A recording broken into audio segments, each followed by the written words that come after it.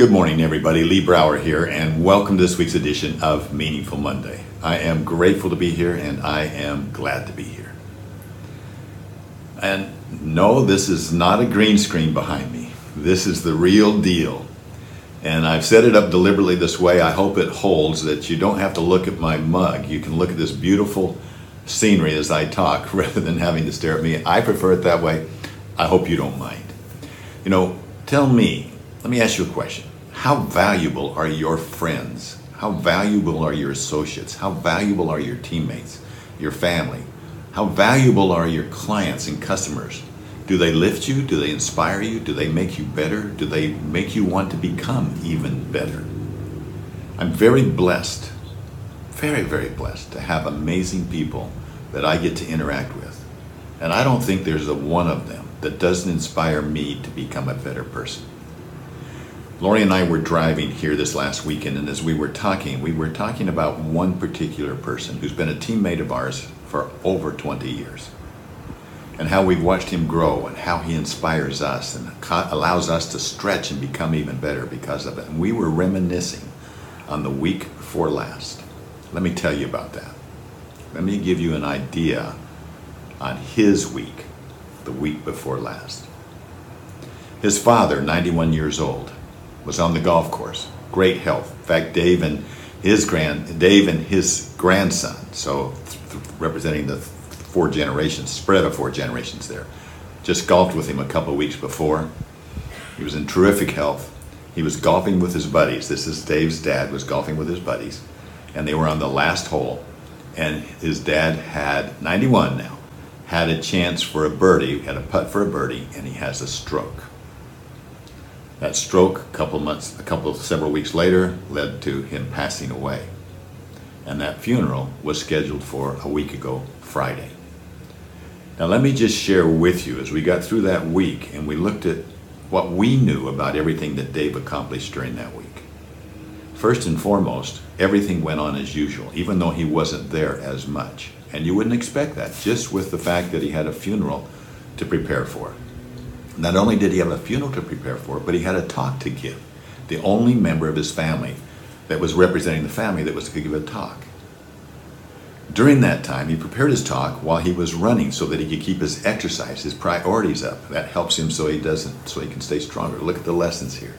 So while he's running or riding a bike, he stops, writes down notes about his talk.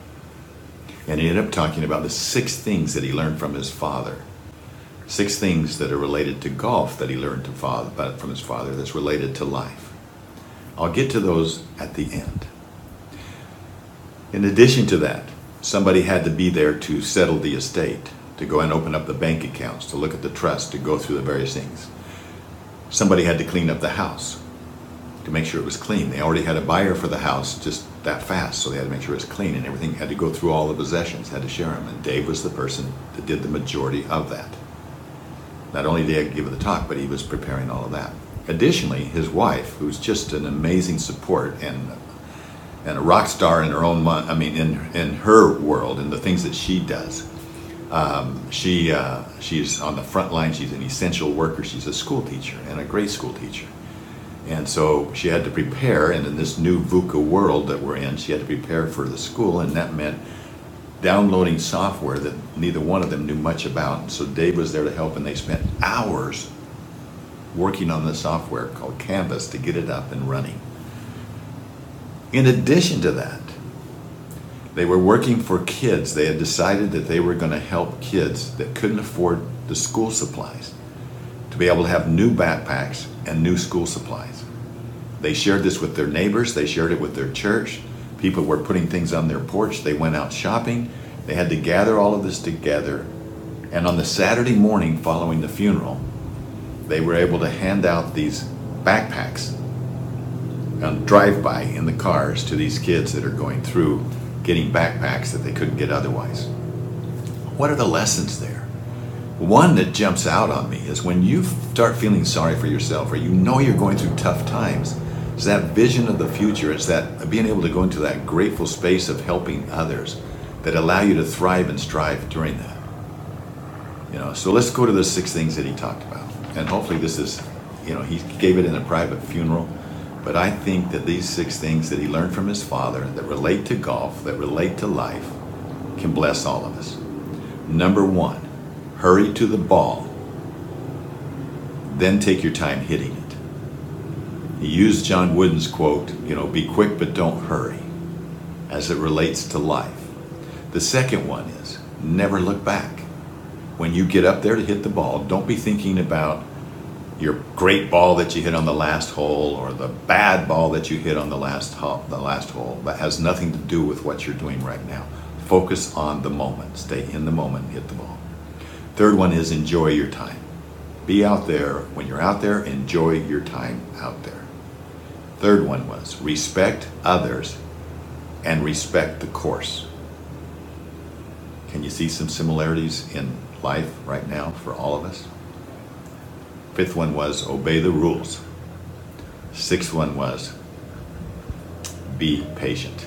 That's an essential element of golf, as us golfers all know, but also in life itself. So thank you, Dave Sheffield.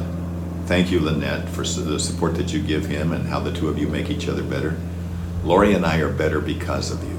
And I hope these little lessons that we've been able to share with all of you extend their influence for good. Be blessed. Be intentional. Be meaningful. It's up to us to find the blessings that are in our lives, to acknowledge them and recognize them, especially now in this VUCA world. Have a meaningful week. I look forward to talking to you next week. Bye-bye.